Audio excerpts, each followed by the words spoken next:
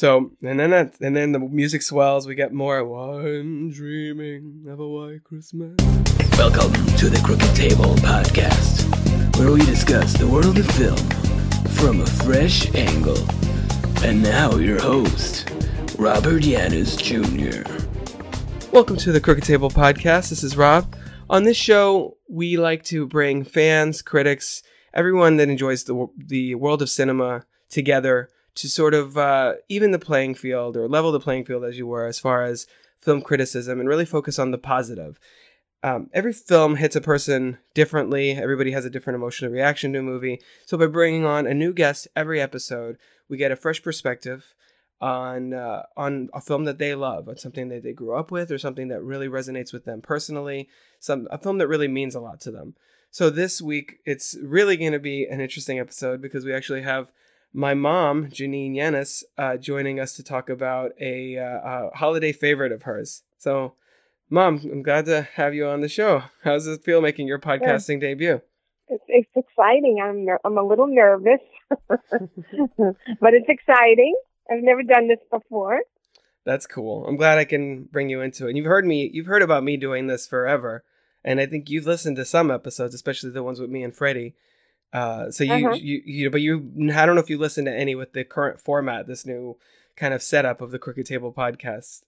Is that correct? I listened to one. Which one was it? Just out of curiosity. I think it was your first one. The Ace Ventura one? Yeah. Okay, yeah. Okay, with me and Kai. Yeah, and I still want to get Freddie on this version. It's just scheduling is kind of crazy with him and work and everything. So those longtime listeners of the Crooked Table Podcast who are waiting for a Yaniz Brothers reunion, that will happen at some point, I promise. So yeah, it's cool that you're talking on the podcast with me about specifically. Actually, I approached you a few weeks ago and I said, hey, I want to do something. I was looking at the schedule of the show basically, and I noticed that since we post the new episodes on the podcast feed on Mondays, even though they go on Odyssey on odysy1.com, if you want to listen to it live there Wednesdays at 7 p.m. But they go live on Mondays on the podcast feed. So I was looking ahead into December when I was planning these episodes, and I said, oh, Christmas Eve is a Monday. I should probably who do I know that really, really loves Christmas? So I mentioned to you about, hey, how would you feel about going on the podcast and talking about, about a Christmas movie, since you're probably the biggest Christmas person that I know. What can you tell the listeners a little bit about what is it specifically about Christmas that you find that that makes you so excited? Why you're the kind of person that watches all the Christmas movies kind of all year round? Like, is it Lifetime or Hallmark who does that Christmas in July where they play those holiday movies in the middle of the summer? Yeah, it's Hallmark. They usually do the Christmas in July, and then of course I DVR it so that I can look at it throughout the year. Right. But I really love Christmas, and I just love everything about it. I love the music. I love the lights, the shopping, the movies. I love the happy endings. It's not like that all the time, but on Hallmark it is. And I just love the preparing for it and planning. It's all about family, and it's also about memories of me growing up, remembering my Christmases as a child. So all of that, and the only other person I know that's as crazy as I am is my sister.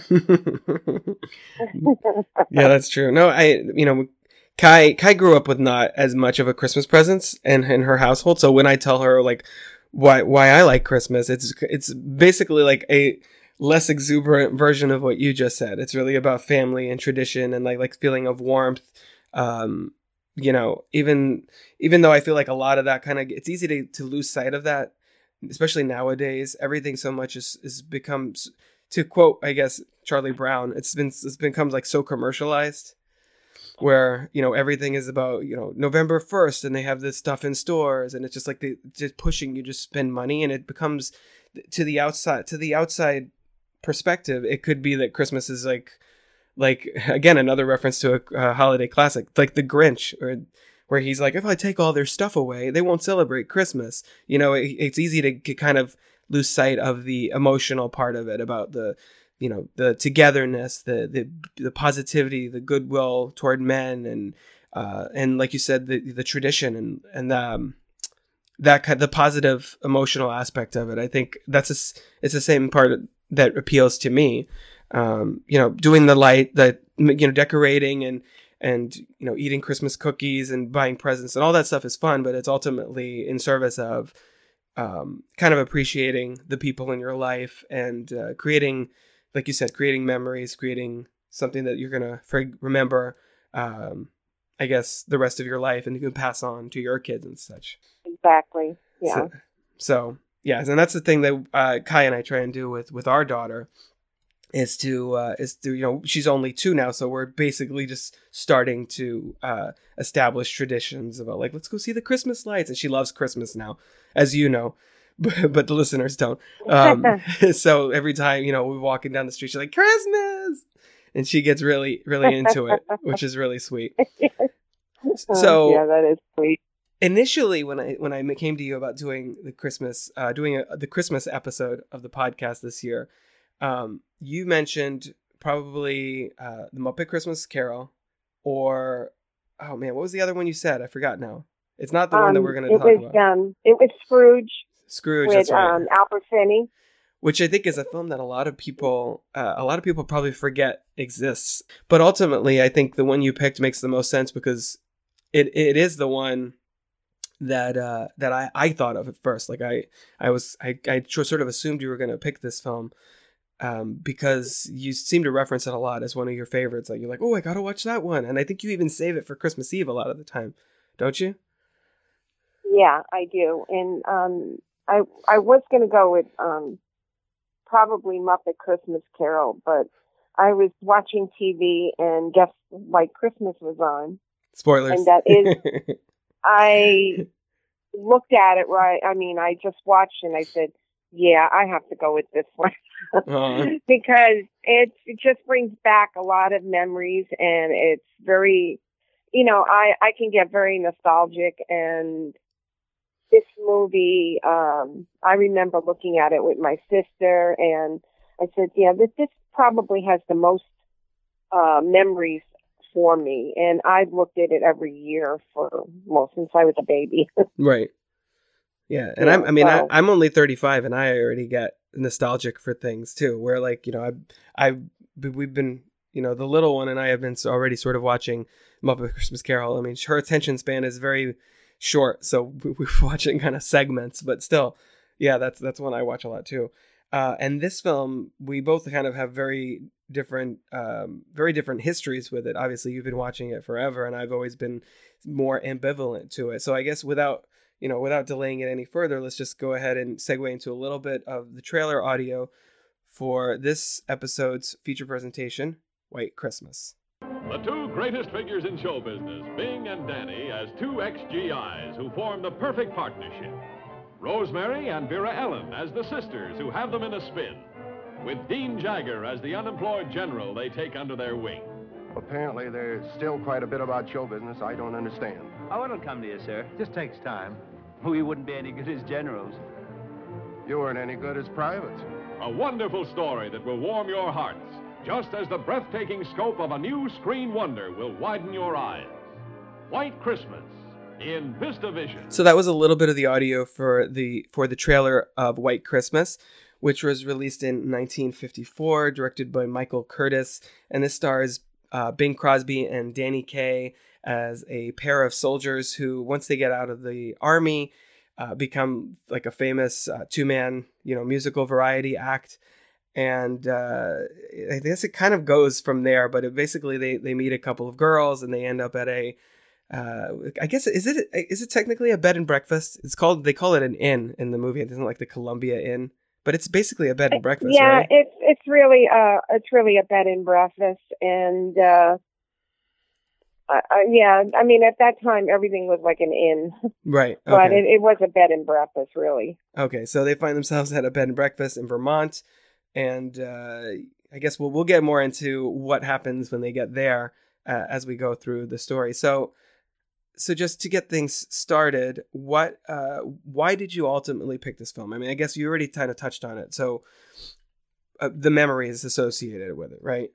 The fact that this is the one you have the most, I guess, emotional connection to as far as Christmas movies are concerned.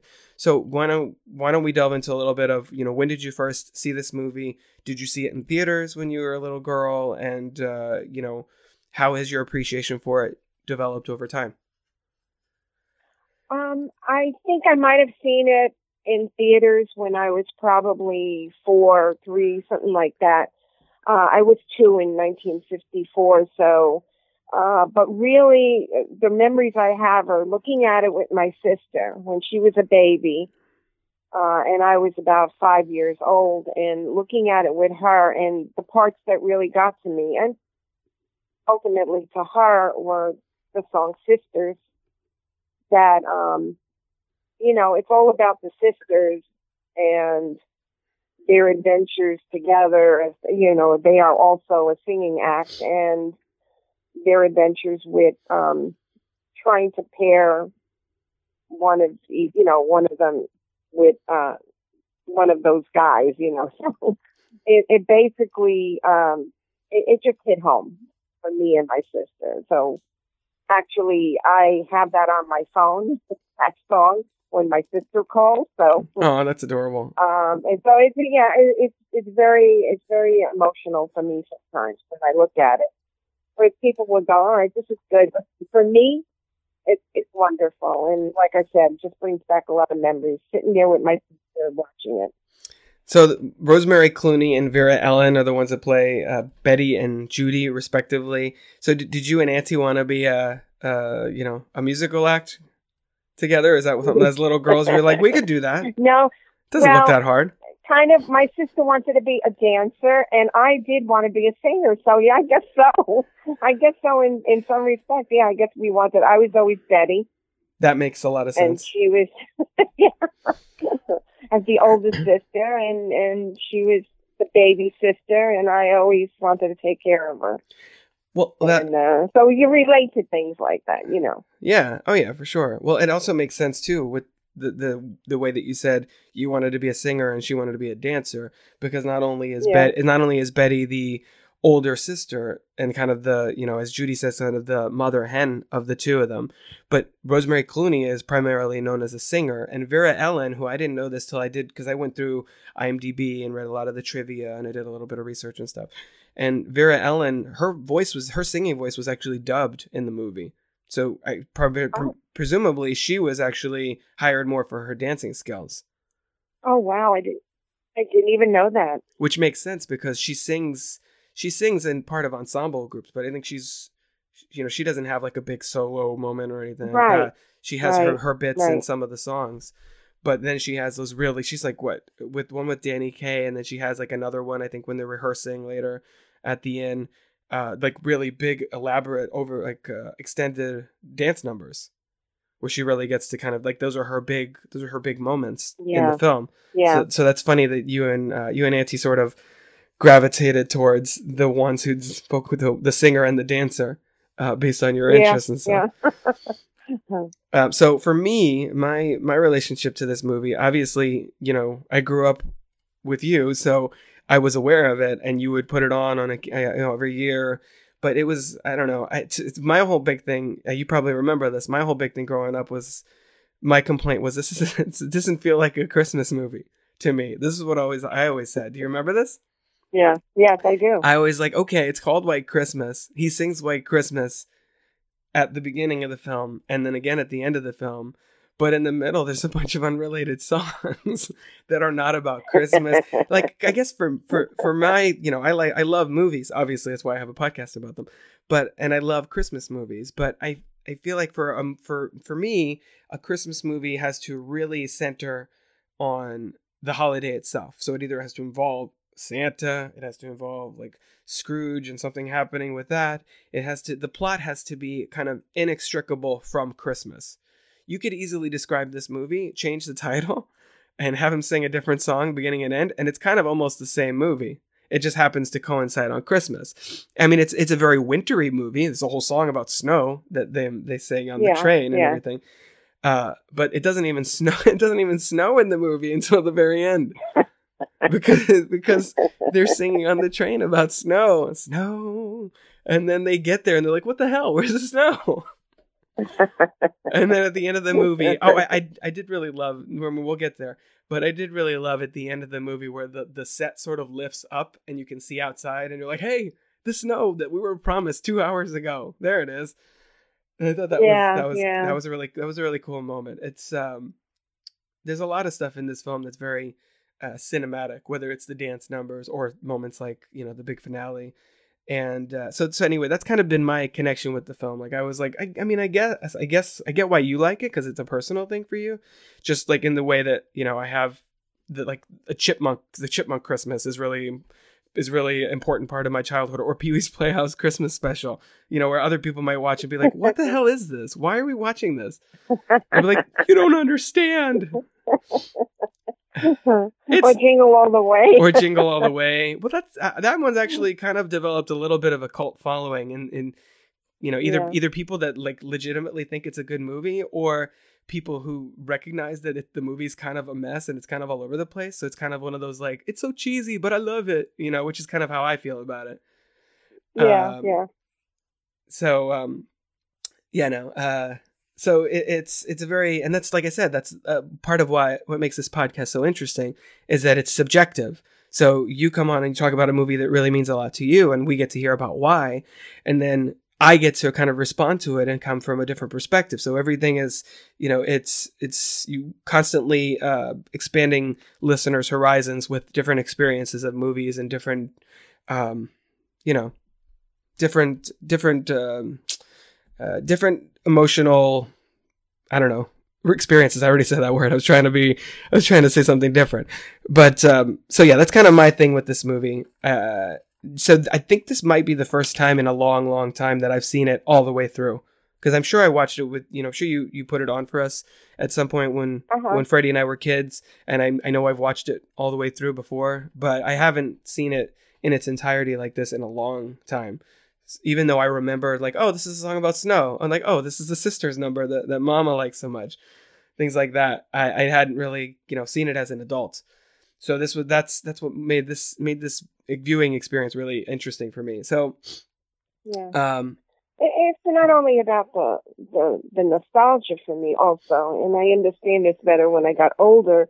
It's the fact that they have a general who has really been retired, and he doesn't feel good about himself anymore, and they do something because he was, he always sacrificed for his troops, you know what I mean? Mm-hmm. And the whole thing about the selfless act that they did when they do the party at the end, and all of his squad is there, and they all, it was a big surprise for him, and right. When he walks in and everybody's applauding for him, and they're all standing at attention, and that whole thing, like, it was just like the best Christmas present that he could have gotten. Mm-hmm. And when I was younger, I didn't even think of that, but when I looked at it, these last years, I thought, well, that is really nice that, it made him feel good about himself. It made him feel proud of himself again. He didn't even want to wear his uniform to go to that party, that show. And it was, that was very touching. Yeah. I'd sort of forgotten about the scene in the beginning. And I guess we can kind of get into the review portion of the episode at this point. The whole scene with them in the war in 1940, is it 19? I guess it's 1944. Yeah. When it starts, and it's Christmas Eve, and the general shows up, and they do the little show and all that. And basically, it's basically the setup for the very end where they're all like, "We'll follow the old man wherever we want to go." That whole thing. I've forgotten about that whole scene. I remembered like them meeting the girls and then kind of being when it starts, but there's a whole thing with them establishing that they're in the army, and Oh, and then that Davis saved Wallace's life, and then he kind of uses that to guilt him into doing a show together. Yeah. I thought that was really funny. And it's interesting too, because Danny Kaye was a late addition to this. Initially they wanted, I think Fred Astaire, who's in Holiday Inn with Bing Crosby, and it's also, Irving Berlin, and Holiday Inn's actually where the song White Christmas was originated. Right. So Danny, I didn't know that. Yeah. So Fred Astaire, I don't think Fred Astaire would have done nearly the job that Danny Kaye did. Danny Kaye was fantastic. How so? How do you think he's an improvement? He's funny. I mean, he's just naturally funny. Even when they're singing the Sisters song, and he was very comical. You wouldn't have got that from Fred Astaire. When they're dancing and he's hitting him with the feather fan. Mm-hmm. When they're dancing and he's hitting Bing Crosby with the feather fan, and at the end, after they were finished, he has that giggle, and he's just a very funny man, naturally funny man, and I've always loved Danny Kaye, and I actually saw him on Broadway once, and he's I don't think people know or talk about him very much, but he was really a good actor. Dramatically good actor also, but very good comedian. What were some of his other works that people who aren't familiar with him, except for they this might movie? know him in Court Jester, or he did a lot of comedies, but I saw him on Broadway in 2 by 2, mm-hmm. where he was supposed to be Noah, and with his sons, and he was dramatic in that. And he did a great job. Very moving performance. So I think I don't think a lot of people your age know him. I'm not familiar with a lot of his work, just because it was mostly just before mm-hmm. my time. But I agree with you. He brings a lot to this, and he's definitely has like a sort of an inherent affability about him that nicely contrasts with Bing Crosby's sort of dryness. Yeah, and exactly. It's like Bing Crosby can dance, but he's primarily known as a singer, and I think Danny Kaye can sing really well, but it's really the dancing. We're kind of like with Vera Ellen, it's really the dancing that he really gets to show off in this movie as far as performing wise. Yeah. So those abilities contrast really well and mesh nicely together. Plus, their senses of humor. They complement each other, as sort of with Bing Crosby sort of as the straight man in a way, and Danny Kaye kind of pulling him into all of these shenanigans, like with giving the train tickets to the girls and things like that. Yeah. So no, I agree with you on that point. I think they have really good chemistry in this, and I think, is this the only movie that they did together? I think it might be. I think so. Yeah. Yeah.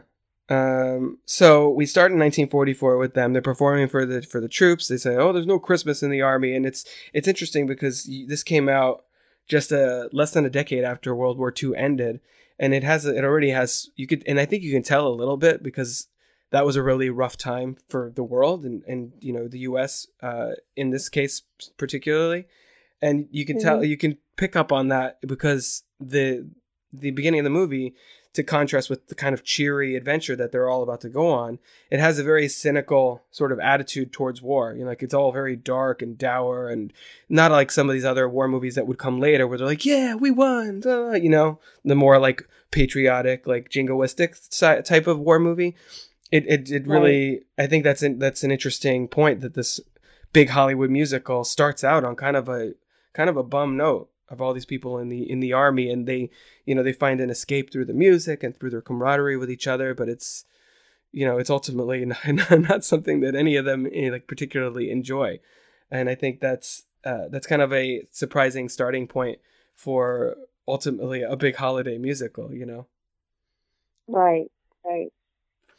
So then from there, 3 minutes in, he does the big song, the title song, just kind of, again, like I said, this first opening sequence, it's really all about just setting up everything from the finale. So like everything that happens in this first scene pretty much happens again in the ending. With White Christmas, we'll follow the old man, and the whole thing with General Waverly. And it's, to me, that whole opening was really about optimism and kind of in the face of like terror and adversity, things like that. And so how do you think that has any bearing on like what the film itself is trying to say as we follow Wallace and Davis kind of on with their adventure? Yes, I do.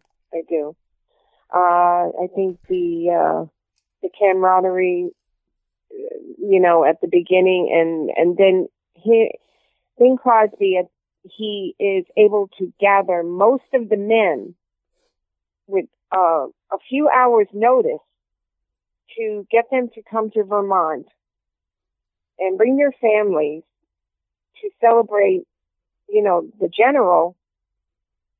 And most of them showed up that they could. So it has to say something about how they did love the general, and they feel like they owe him, because he was all for his guys, and he was the one that kept their spirits up, really. He was tough on them, but he was also good to them. Yeah, that was a great moment at the end too, where he's like, "Oh, your uniforms are substandard," or whatever. He's like faux criticizing them. He's like, I've never seen anything more wonderful in my life. That's a sweet moment when he. Oh, it's very touching, The performance there by the actor whose name I'm looking up now because I forgot I had it up a minute ago. It's Dean Jagger. Dean Jagger, yeah, I got it here too. But the performance, like the look on his face when he comes in and sees everybody gathered there and saluting him and everything, I thought was really sweet. Definitely, Bing Crosby was. If they had a musical, he was the go-to guy.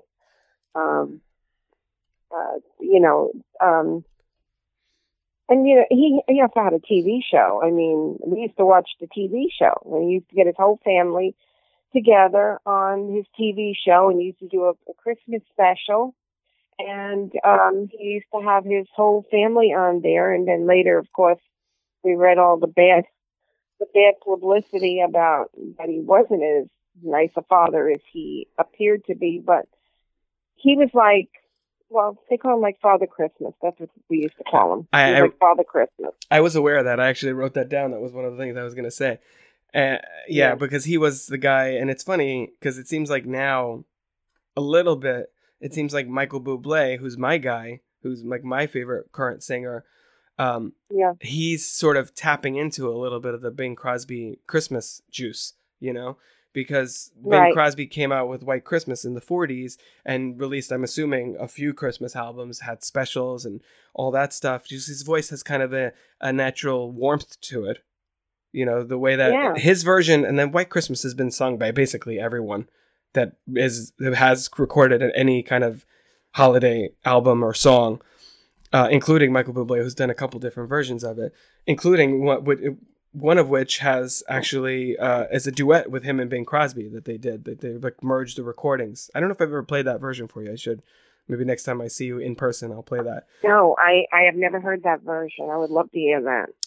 Because, nobody sings it like Bing Crosby. That's exactly my point. I've heard many renditions of it.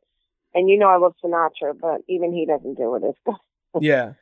Nobody does it like Bing Crosby. Bing Crosby kind of owns that song. I mean, he did originate it, to be fair. But he kind of owns that song in a way that, like, Nat King Cole owns the Christmas song.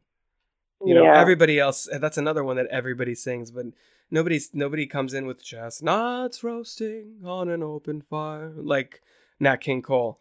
And I think that's definitely the same with Crosby. Part of that is just the way that the tenor of his voice. Part of that is his kind of reputation, like you said, as this ideal family man, which, as you said, I was going to ask about that too. It was much more of a persona and much more of a manufactured persona than I think people realized at the time.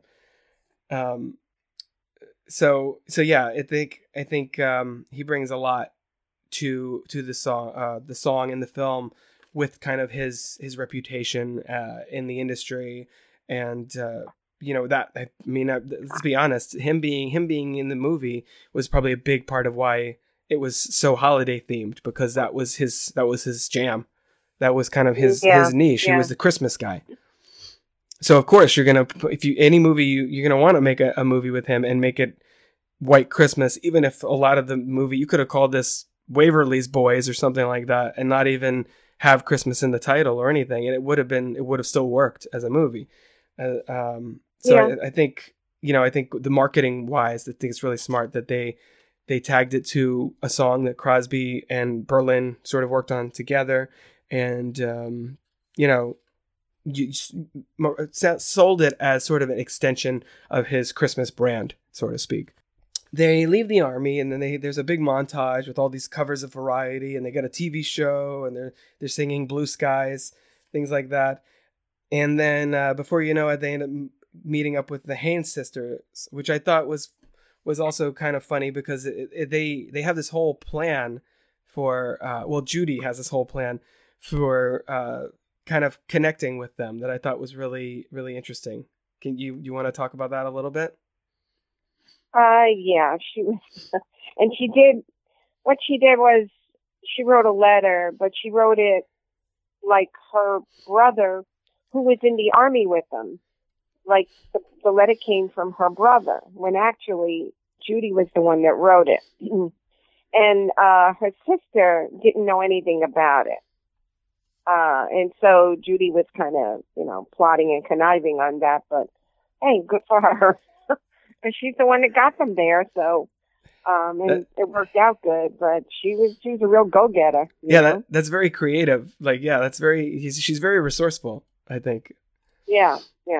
And throughout the course of the movie, it's funny because at various points, a lot of them are like sort of conspiring different things. I think once they meet, Wallace and Davis sort of instantly kind of they kind of pair off where they're like, oh, look at those blue eyes, they're brown or whatever, like like they each kind of go dibs to a different sister, which I thought was kind of funny.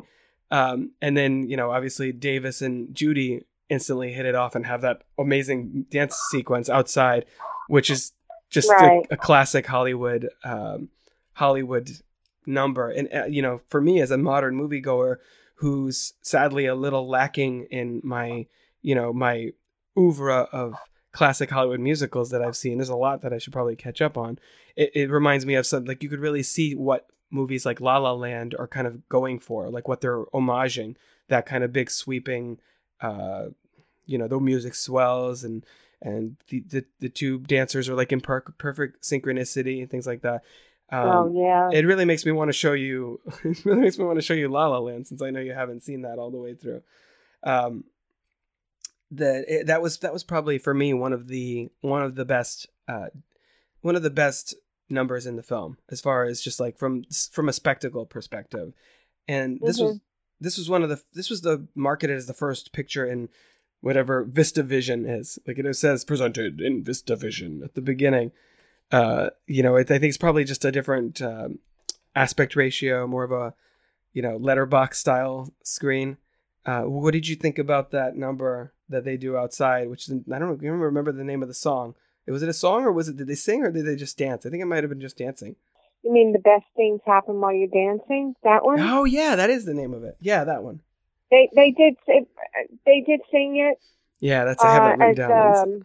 It was their background, their I don't know, the backup group. You could hear them singing it, but you saw Danny Kaye and Vera Ellen go out and dance, and they danced beautifully together. I mean, they really did.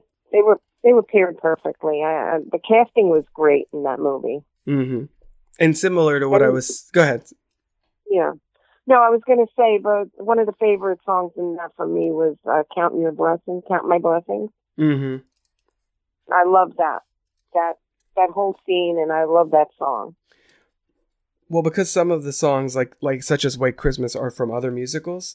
Some of the songs are not eligible for the Oscars and everything, but "Count Your Blessings" instead of "Sheep" was actually the Oscar nominated song from this movie. Like, that was nominated that year. It didn't win, but that was the sole Oscar nomination for this film when it came out. I did notice that too in my research.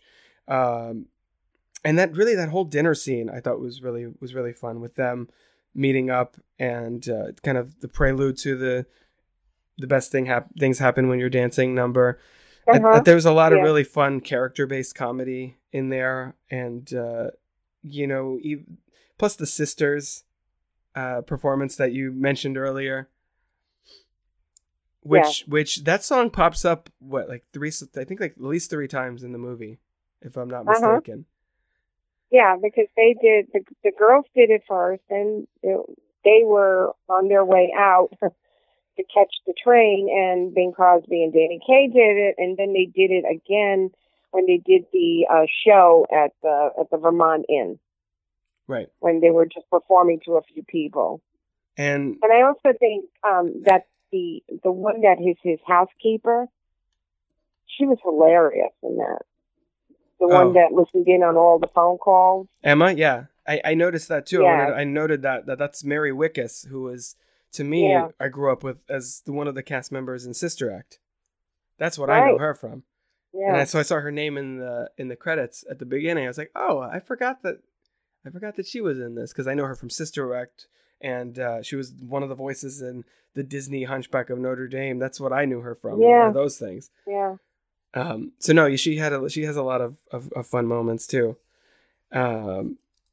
But going back to also kind of the cynicism that I said that starts the movie off, and that Bing Crosby's character is sort of his ongoing thread.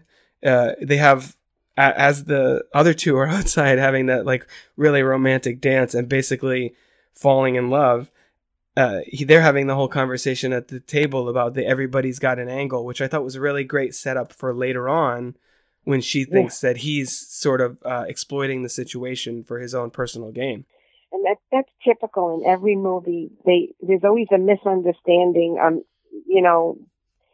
That one of them always, and this is in all the Hallmark movies too, by the way. Of course, there's always a misunderstanding, and so they decide to leave because this is never going to work between us. And then, of course, at the end, they always get back together. That was really a good scene with the two of them, and I think it establishes pretty early on all 4 of those characters, by kind of just throwing them together and letting them all hash out their different, ideologies and the different ways they see the world and things like that. And I thought that was a fun way to do that. So then they get on the whole train situation, more Danny Kaye shenanigans, and tell listeners about why you love that snow number so much. Oh well, I'm a New York girl, so I'm used to getting. Well, when I was younger, we used to get a lot of white Christmases. Not so much later in years, but always see snow. And now that I'm in Florida for 30 years, that snow number still gets me, because it's so pretty. And when the snow falls, everything looks like it's glistening, and nothing looks dirty. Everything is just beautiful and clean and white, and it just makes you feel happy. I mean, maybe living in it all the time might not make you feel happy, but around the holidays, to have a white Christmas, that's really something. It's like the magic part of every movie. When it starts snowing, and when they open up the doors, and there's the actual snow scene with the horse and carriage going by. I mean, that's breathtaking to me. Yeah. No, like I said earlier, that is a great moment. And there's a lot of stuff here. I wanted to make sure I mentioned that the director, Michael Curtis, who did this movie, also did Casablanca and a lot of really classic Hollywood films. And you can kind of tell that there's a really experienced filmmaker behind the scenes, with just the way that the way that those scenes and moments like the one you just mentioned, that the way that they're captured on film, it with such a scope, and really emphasizing the awe of the moment, I guess, as it were.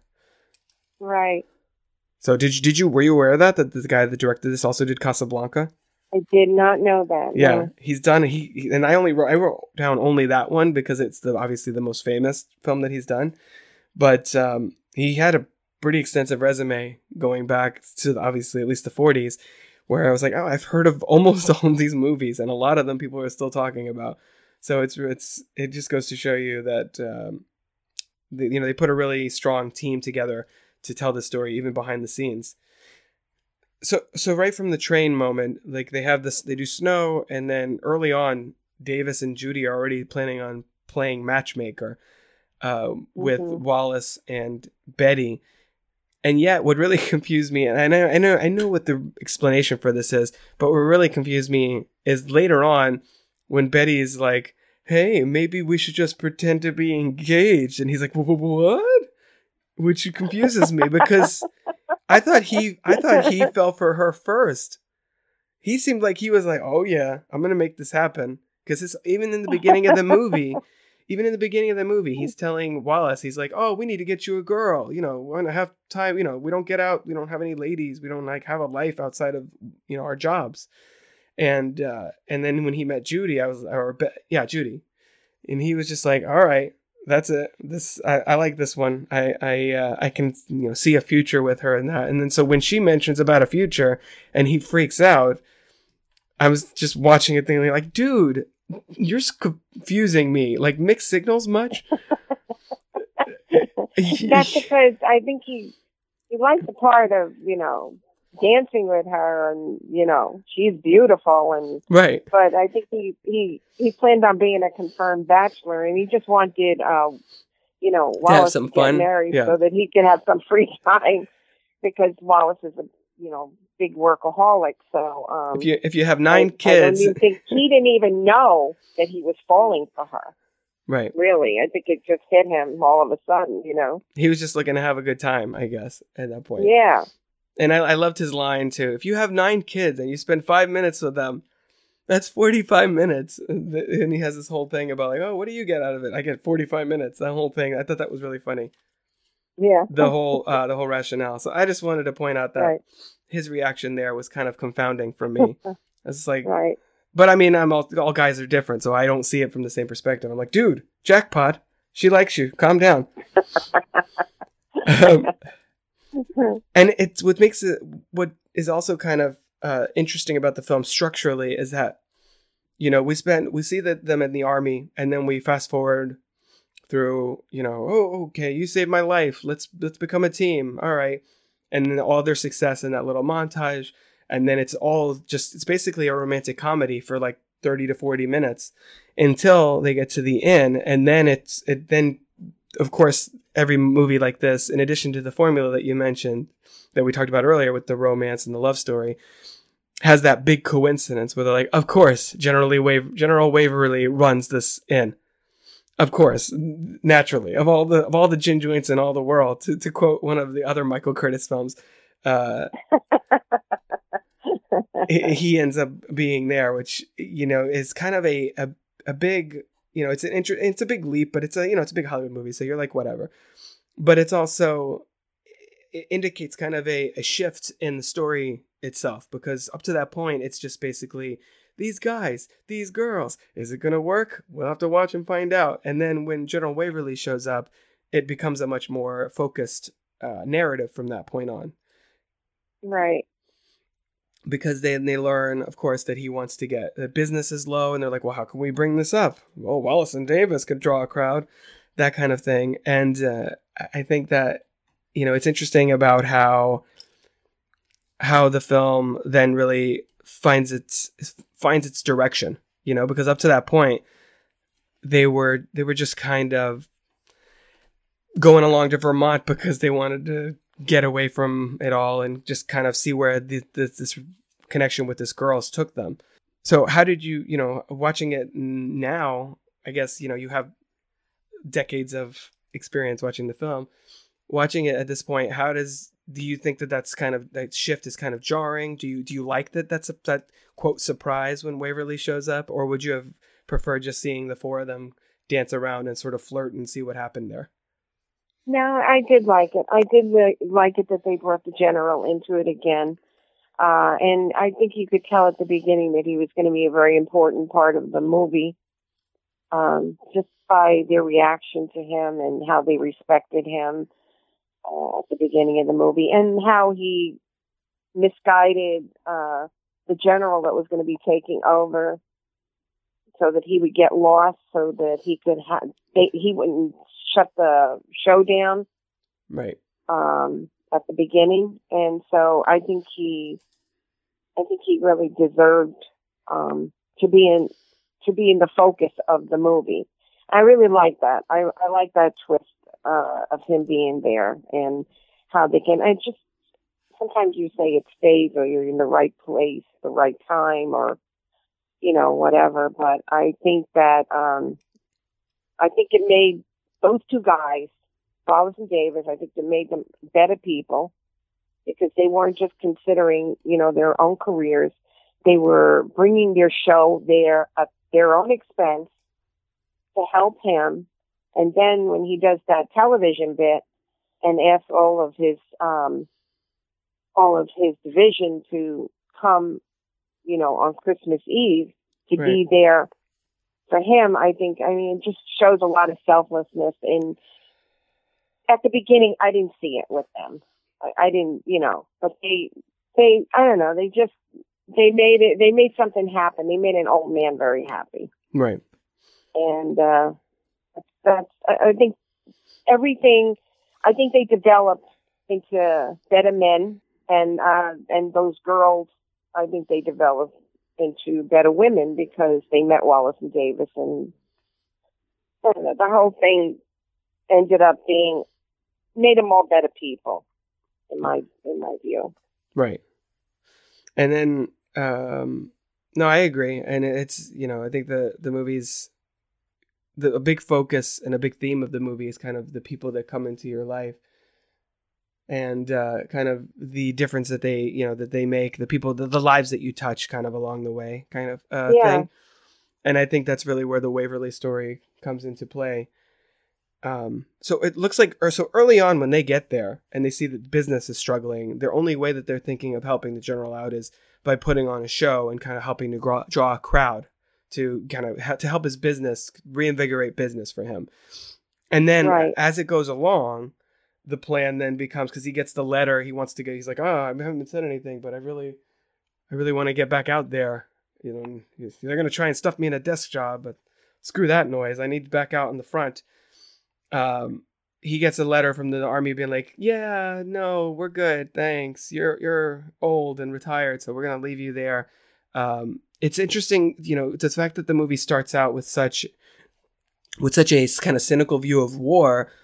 I think it is a little bit surprising, but also pretty realistic that somebody whose whole life has been, battle, kind of doesn't know what to do with himself otherwise. Like, it's not necessarily that he's like, oh man, it was so much fun, I can't wait to go out there and like kick some ass, It's really more like, it's really more that he doesn't, his business is suffering.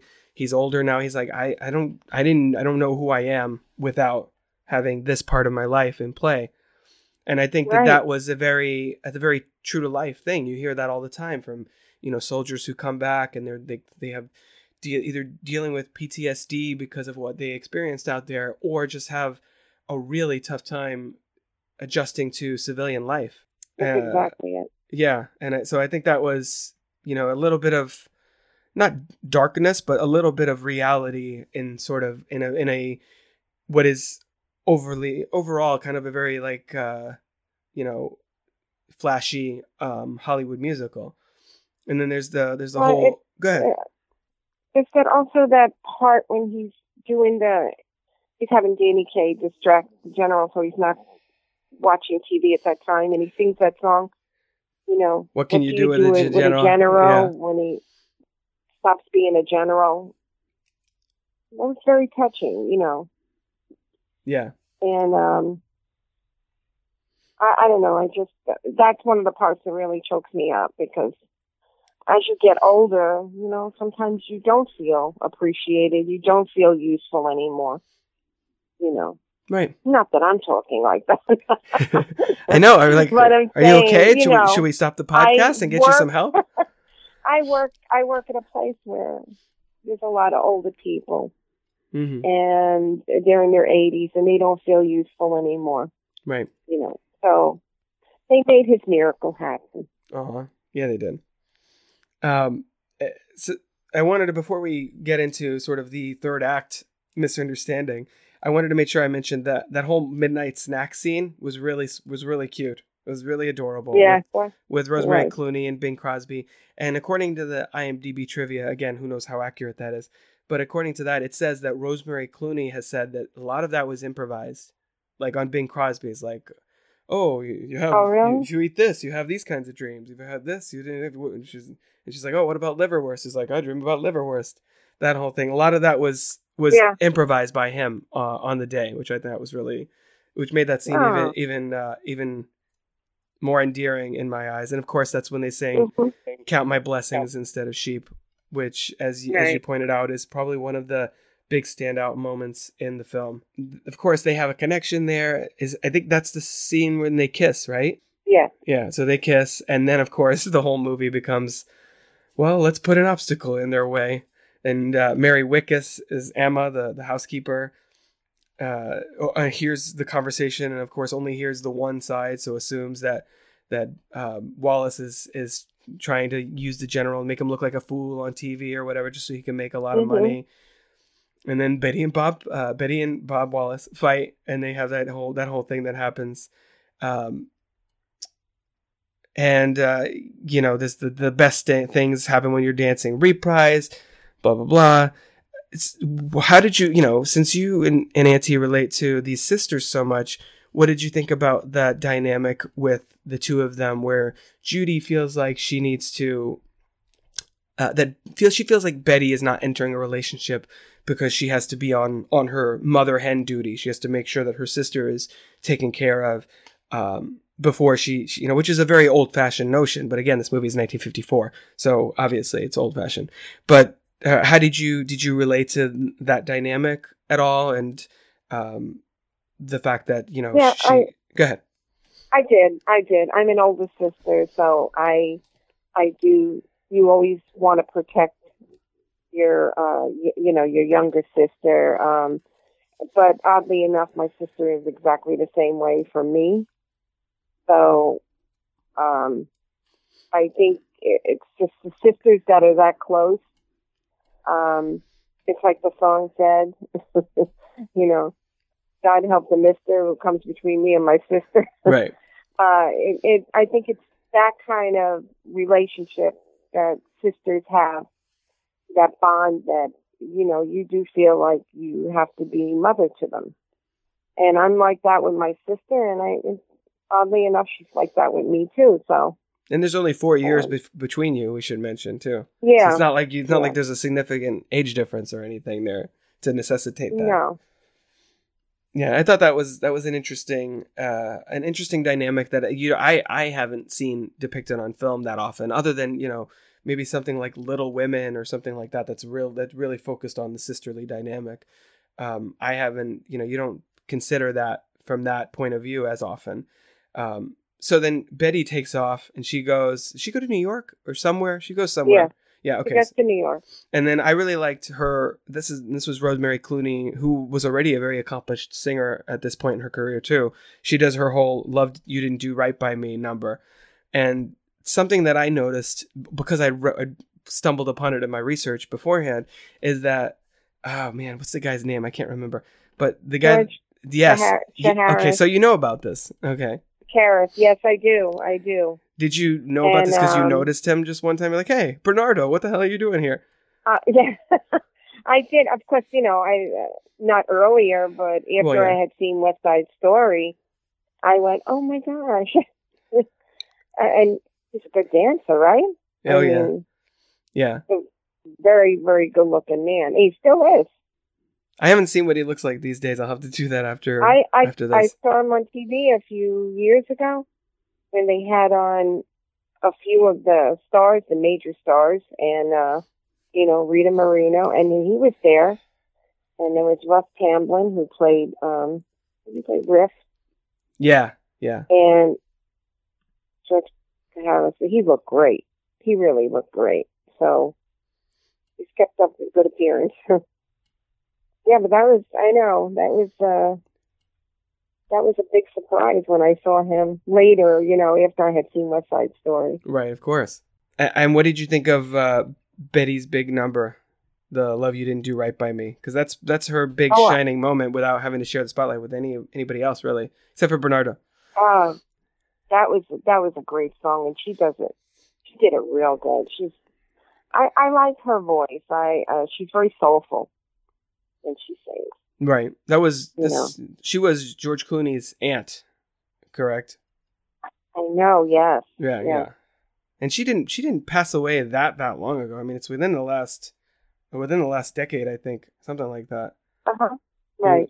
Okay, 2002. Okay, a little longer ago than time goes by fast, man. I don't know. It felt like I thought it was maybe like 2010 or something. Okay, 2002 she passed away.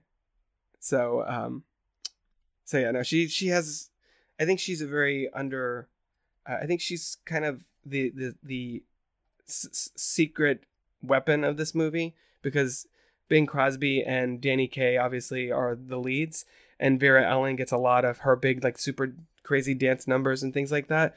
But when there's this big ensemble scenes, I think you forget just how talented Rosemary Clooney is, and this is kind of the big moment where you get to be like, oh crap, that's right, she's amazing. Right? Yeah. And I wouldn't be surprised for her at that time if she was like, okay, I'll do the movie, but can I have a solo number? Can we work that in there somewhere? Because this is, like I said, this is really the only scene where she gets to just be, have the spotlight all to herself. Right. So then Bob goes and shows up. And one thing I wrote in my notes is that he's apologizing to her, but he doesn't really understand why she's mad at him still. She's like, oh, whatever I did, I'm sorry. And I wrote in my notes that how amazing his eyes are in that one moment. Like, he's got really pretty blue eyes, but like in that scene, I was just like, whoa. I was getting flashbacks to like Elijah Wood and some of the Lord of the Rings. He's got those really piercing blue eyes. I thought were really, really stood out in that scene. And I think that's probably intentional on the part of the director, just because you're supposed to really feel for, he kind of puts on the puppy dog eyes a little bit to apologize to. Yeah, because he's all innocent, Betty. and he doesn't even know why she's mad at him. I know, but he still goes there and like, hey, please, whatever I did, I'm sorry. And that's a big transformation for him, because as we said at the beginning of the movie, he's like, I don't care about girls, whatever. And Davis keeps trying to hook him up with different, other girls that are, also singers, dancers, whatever. And he's like, you're never going to find somebody like that in this business of ours. And then here he's like, hey, please take me. What's the matter? I thought we were getting close. What did I do to this singer/dancer? So I think that's kind of it's basically his arc in this movie, is kind of opening up his heart to romance. Yeah. So then after that, we have the whole thing with the TV and Davis distracting Waverly by pretending to break his leg or sprain his that whole thing. He's like, oh, he just got to walk around on it. Just a few minutes, looking at his watch and things like that. I thought that was really funny. You get a lot of that physical comedy from Danny Kaye there. And then of course, Betty realizes what's going on and comes back. And we get the big moment that we love him. I feel like we've talked about most of this conversation.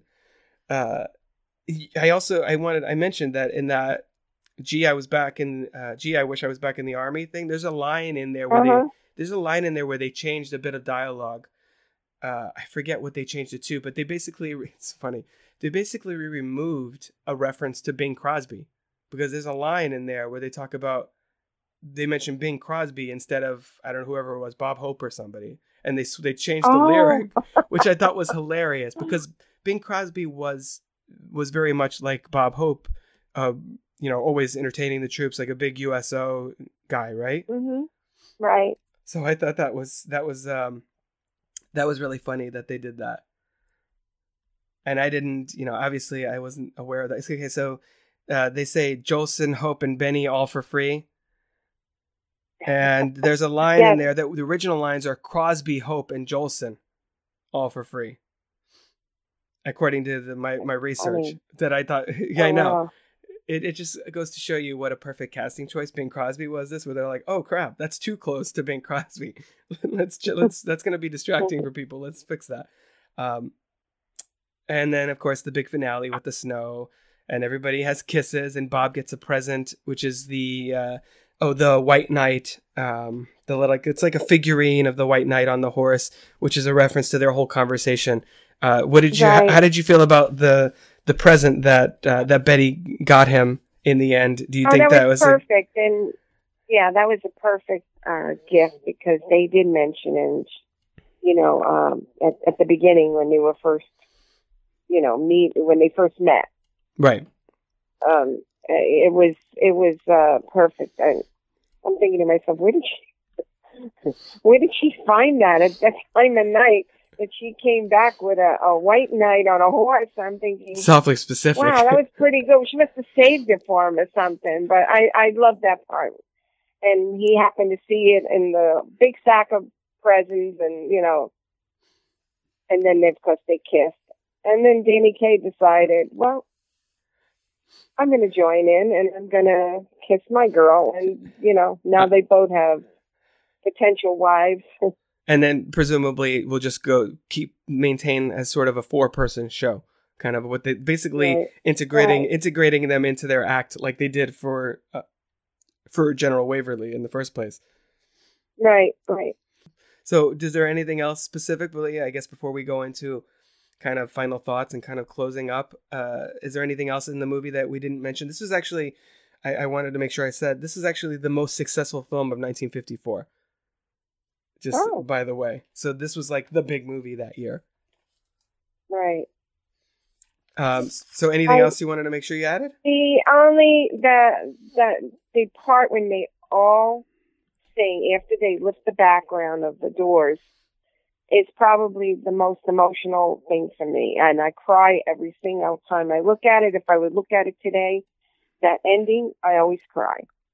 And I think it's just another reminder of when I was a kid, that song, that part. Even my sister, we would both cry at the end of the movie. Because it's just, I don't know, it's just very, very personal to my sister and I. It's also, we live in a very complicated, often dark world. So for me, especially now being a dad, anything that pushes all the darkness aside and is just like beautiful and perfect and almost not naive, but almost like innocent, has a certain air of innocence about it, which is why the same reason I cry every time I hear the Rainbow Connection. It's just like, this is so beautiful. Why can't everything be as pure as this? And why is everything got to be all ugly and gross and, nasty and stuff like they are, like it is out there. And I think you're the same way in a lot of ways. And especially when it comes to movies like this, where it's like a big, the music swells, everybody's happy. There are no problems in the world according to this movie in that moment. I would ask you if this film, this is normally when I ask people if this film holds up, but you've already said, I just watched it twice this week. So clearly you would still recommend it to people. I would definitely recommend it. Yeah, that's everything I have. Thanks again, Mom, for coming on the show. I know you were really nervous. Thanks for inviting me. You did a great job, and that's part of why I think this show is so good. Is that I bring people on. I mean, I'm obviously biased, but that's part of why I think this approach is so listenable and so easy for even people who don't have film criticism backgrounds to come on. Is that all I'm doing is asking you to come on and talk about something that you love already. And just your natural passion for it, I think in this episode definitely came through. So thank you for sharing your experience with this movie and why you love it so much. And, I, as your son, I have a new appreciation for the movie just in that regard, but also having watched the movie sort of independently from that. I think that was, watching White Christmas during the holiday season at this point was a really fun experience for me as well. So thanks for coming on the show and talking about it with me. I know that this is outside your comfort zone, so I appreciate you stepping out of it for us. Thanks for having me here. All right. It was great.